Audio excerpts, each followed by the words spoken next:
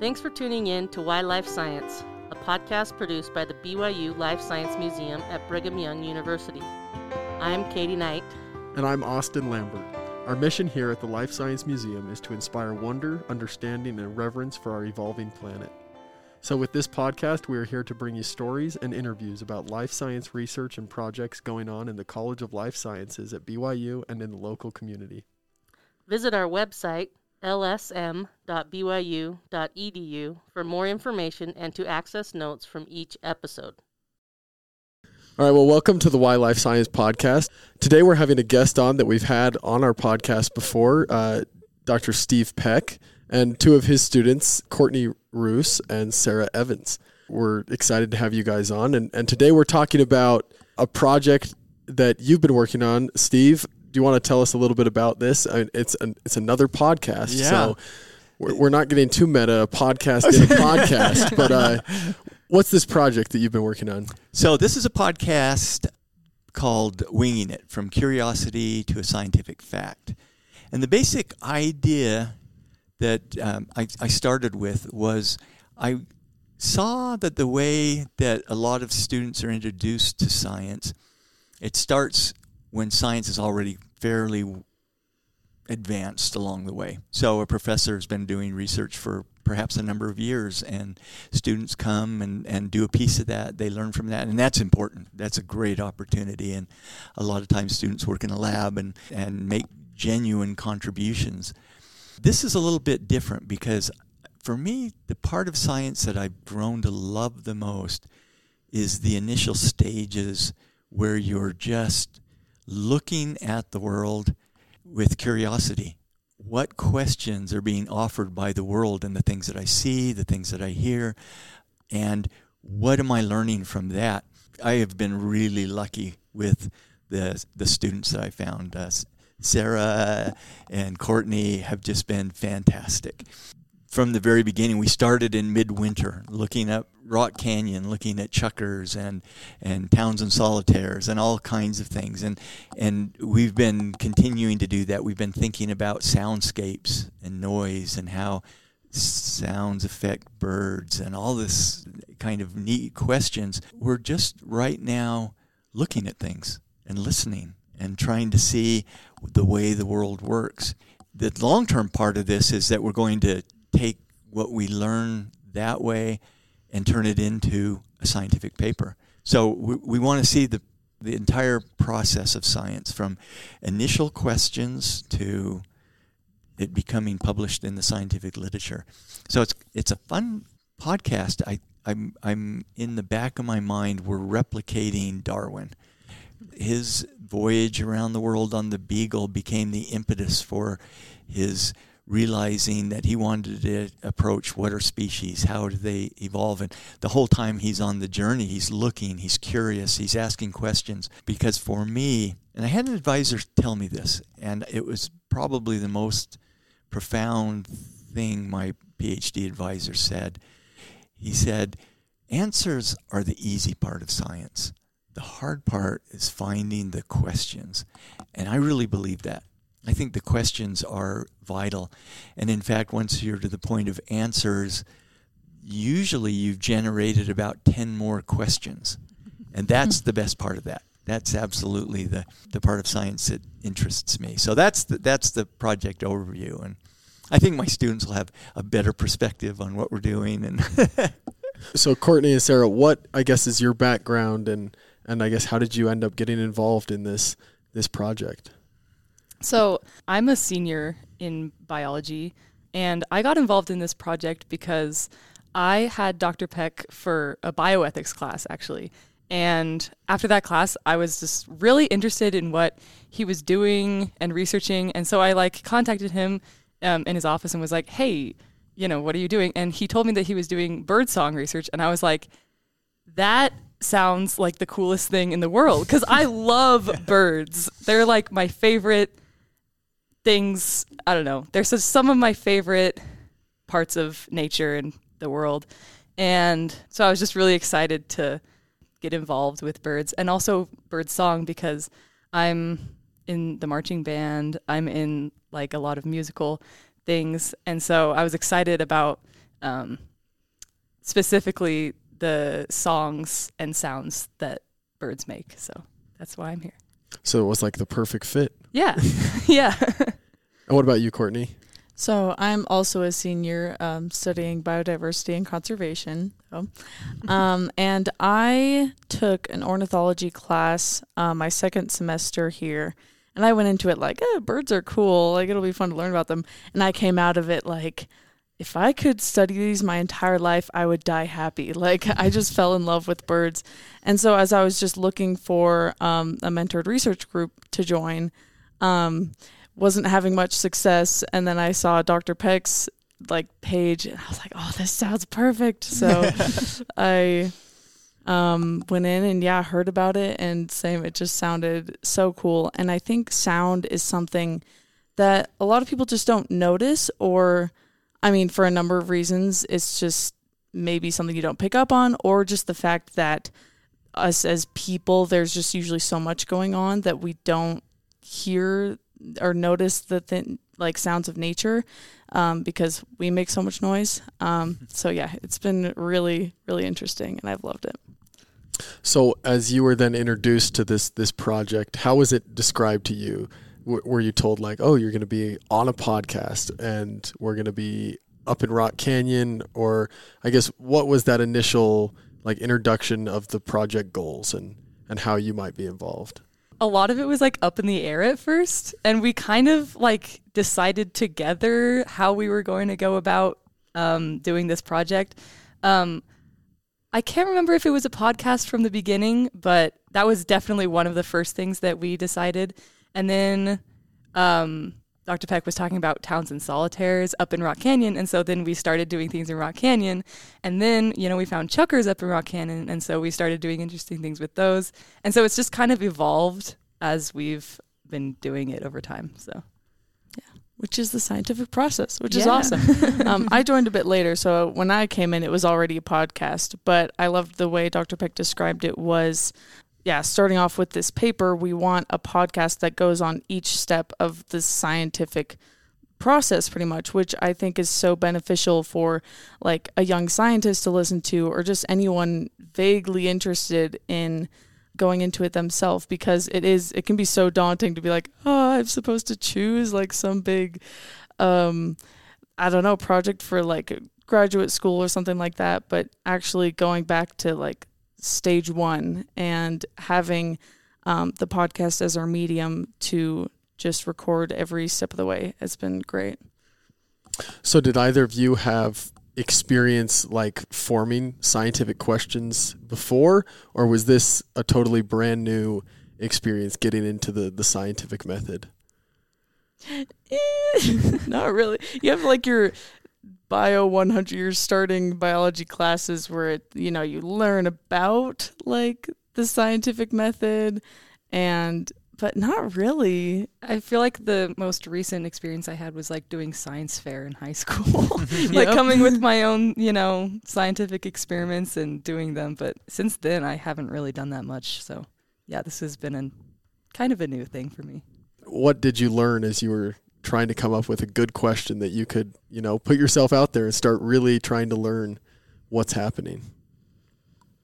I feel like something that I've learned is that we're all curious about a lot of things. And when we start to try to tackle one question or focus on one question, it takes a lot of focus for us to do that, because we tend to we just get really excited about different things, and then we're okay, we need to focus down on one thing. So that's just been something I've learned. I guess I've already said this before. I've just learned that people are loud. We'd try to go up Rock Canyon, which seems pretty far up in nature, and I'm you just hear so much from the city. Or we have a recording where we're talking and then this helicopter flies over and our entire conversation is just drowned out. I think that I've learned about the challenges of gathering data and doing things just purely by audio, but it's been interesting. It's okay, what can we take from this? Yeah. And we're still drawing conclusions, I think. We're still in the experimental stage of things. But. So for you, Steve, as being the advisor for this kind of project, you mentioned sometimes even as a researcher, your questions just kind of build on last projects, and you're kind of already halfway through the scientific method when a project is beginning. What has this been like for you from the advisor kind of standpoint? It has been so interesting. A lot of times when I've engaged for the first time in a particular study, there is this initial startup. This one, being joined by students, though, I have to say my curiosity has just been enhanced. They ask questions that are fantastic and notice things that I don't notice. And for me, that's been the best part of this, is I think the questions have been more profound. And this sounds odd, but I'm new to birds, too. I've done insects most of my life. So I'm new to birds. And just the conversations that we've had, learning to use the equipment has been a challenge. There's all these new questions that I'd never thought about. Like, what do you do when you're initiating a study, when you're learning to use things like recording equipment and microphones and lots of the technicalities of recording sound, and then listening to the world has been just a kind of joy. Like Courtney said, I've never paid attention to noise like this, and I'm getting a sense of what the birds are experiencing. Most birds, and especially the ones we're studying, are invested in this audio world. They use song to attract mates, to defend territories, to feed their chicks, to find food. I mean, sound is so huge in the avian world. It's been just a joy. The things that we learn are often surprising, especially just like about equipment. I mean, and Sarah can speak to this, when we went out in the freezing cold to go up Rock Canyon, there were special challenges of staying warm. We learned we needed hand warmers to even, manipulate the equipment as our fingers froze. So for me, the thing that I've enjoyed the most is how the world presents new questions that I never thought about just by being out there and listening. And then my students ask great questions, and that generates more questions, and we start to discuss and to think, and all of a sudden we're learning things we never learned before. We often, before we do a podcast, we'll read a scientific paper together, and then we talk about that on the podcast and what we learned and how it applied to what we were seeing in the world. So I'll have to admit, I kind of am maybe having too much fun learning this way. I'm not sure that I could go back to the old ways. This has just been a blast. Well, so for you two as students, I guess, how has this kind of changed your view of the scientific process in your education? I mean, you're both in biology and conservation and biodiversity. I mean, how has this changed your outlook on what you maybe have already learned and what the rest of your learning experience on life is really going to be like? I think for one thing, it has made me appreciate the scientific facts that we have more. For example, looking at the Krebs cycle, you have to be like, somebody was curious about that, and they did all of this research for it, and they went through all of these hoops and obstacles that we've been going through in our research and discovering different things about what we're researching and stuff. And so, yeah, it's just made me appreciate that more, like that every fact that we have has a whole story behind it. So I have come to appreciate just sitting still. In one of my first experiences, when Dr. Peck just told me and another research assistant, just go hike up Rock Canyon, record what's happening, and talk like while you're doing it about your observations. So we did that a few times, and then there was one day that we just found a really nice spot, and we just sat there for like an hour. Like, we just observed so much more just being still. And I think as a student and just as someone in the modern world, like, when do we ever have time to like go out and just sit somewhere in nature? There was just such a value in doing that. So I don't know, it's kind of like a life lesson and something that I think would help with future observations. Just like, okay, slow down. Like, look at what's going on. Yeah, and that's when the discovery happens. So as you're going up in Rock Canyon and making observations and coming up with scientific questions, what did you as a group decide to study, and what questions did you first ask that led to what you're studying? And then tell us a little bit about, how you're going about this and what you're looking at.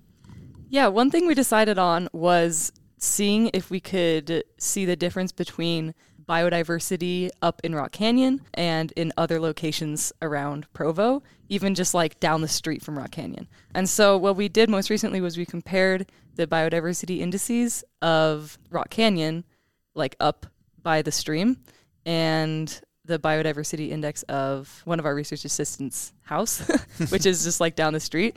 And we, discovered that there was a big difference between even just going up the mountain and just being on a residential road. So, and what does that mean, like when you're taking a biodiversity kind of index, you said? So we set up microphones up in Rock Canyon that were able to record the dawn chorus and the dusk chorus. So basically the biodiversity index measures the number of different birds that there are in an area. And so you take a recording up in Rock Canyon, and then you can run it through this software that basically tells you how many different birds there were in the area. And then when you compare it with somewhere else, then you can use that data to tell you about how biodiverse each area is. So. Another thing that we're looking at, I don't know if this is a spoiler, maybe a teaser for an upcoming podcast, or you got to say it in a way that makes everyone want to listen to it. Oh, okay. That's great. Well, in a world where there was birds. We know that around sunrise, or there's like the big dawn chorus, that's when a lot of birds are active and loud. So right now we've been recording just the dawn chorus, just when birds get up, and also at sunset, which there's just not as much. Tune in later to see what we find. So Dr. Peck, then where are you at now in the project? I've seen that there's 3 episodes of the podcast that have already been released. Is that right? Yeah. Where are you at in the research project, and I guess where further do you see this going? So right now we're doing this recording just to get a sense of what's out there and how they use sound. I think one of the directions that I think we'll end up taking, and this is up to the students as well. I don't want to coerce them into studying things they don't want to study, but I think about sound as a aspect of the bird's living niche. What resources do they need? And when we think about niches in biology, we're often thinking about the resources of food, finding mates, finding nesting sites, and the material for making nests, and all of these kinds of things. But they also use the soundscape itself, and by soundscape I mean just in general the entire complete system of sound. It might include wind and rain and helicopters and people and other birds. And birds have to use that soundscape and partition it out.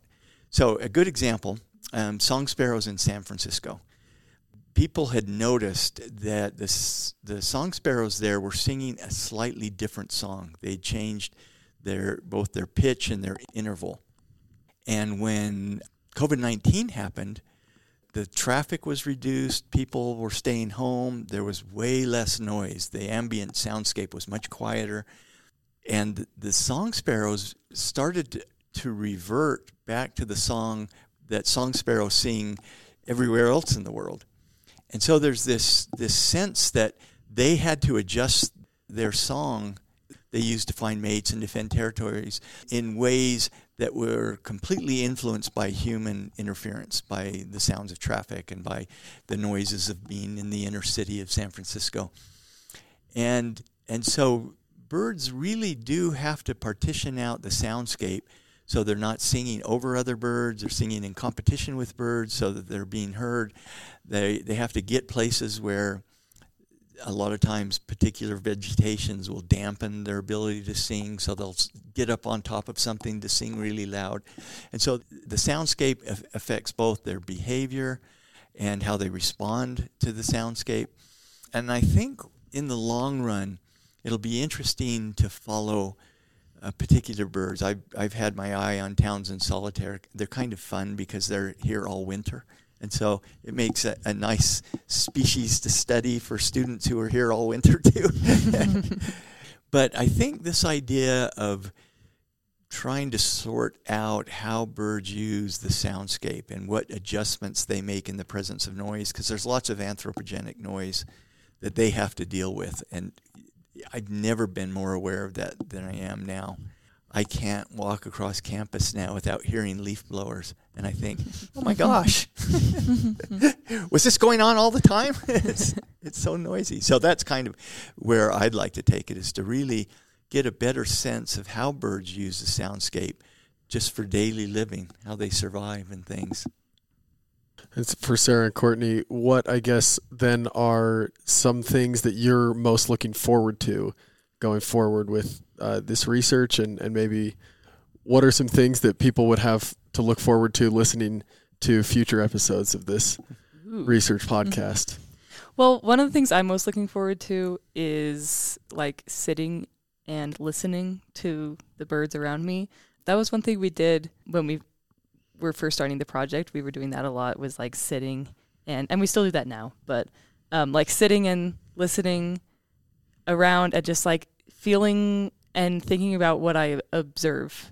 It's just such a nice time to just kind of like focus on that one thing and just kind of slow down and let myself kind of engage with my own senses. And so that's something I'm looking forward to. And for the podcast, one thing I'm looking forward to, or one thing you can look forward to, is a lot of us recently went out of state for the summer, and we're talking about what we observed and heard and saw in our next podcast. So look forward to that. Yeah. Not to spoil it. Yeah, we've got some good things coming. I'm excited to like narrow down our focus and get into like the nitty gritty and specifics. It's fun as we we take all this wide umbrella of information and then we kind of chip it down to see what we actually want to observe. And we did mention kayaking at some point. I don't know if that's still happening. That could be fun. I think so. I think that's the next step.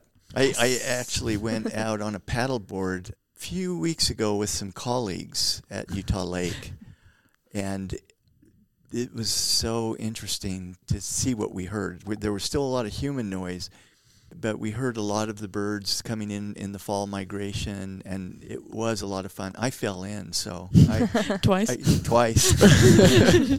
Exactly.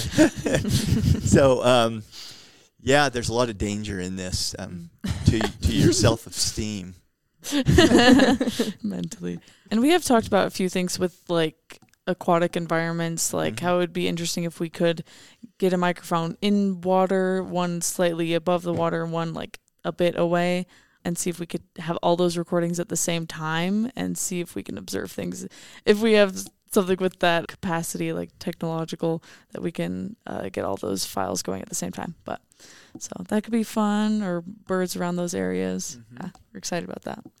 Well, it sounds like there's a lot to figure out and there's a lot coming. And is there anything else that you guys think that we've missed that's important for people to know about your research project, your involvement in it, or future goals for your podcast? One thing I'd like to mention, and my students can talk about this as well, or other things, and they've both mentioned it, the importance of sitting still and listening, that ability to go into nature and let nature speak to us. That gets lost a lot of times. We go into nature with agendas and with projects and things like that, or we're just hiking, and there's a lot of evidence, a lot of scientific evidence that nature heals anxiety. It creates conditions that are just good for health in a lot of ways. And this was a side thing I didn't think about even doing. When I'm out there, when I'm listening, when I'm recording, there's a lot going on, but there's also a lot going on inside me that we don't really talk about. The subjective experience of a soundscape in nature is fairly profound, I think. I think there's something really important about listening.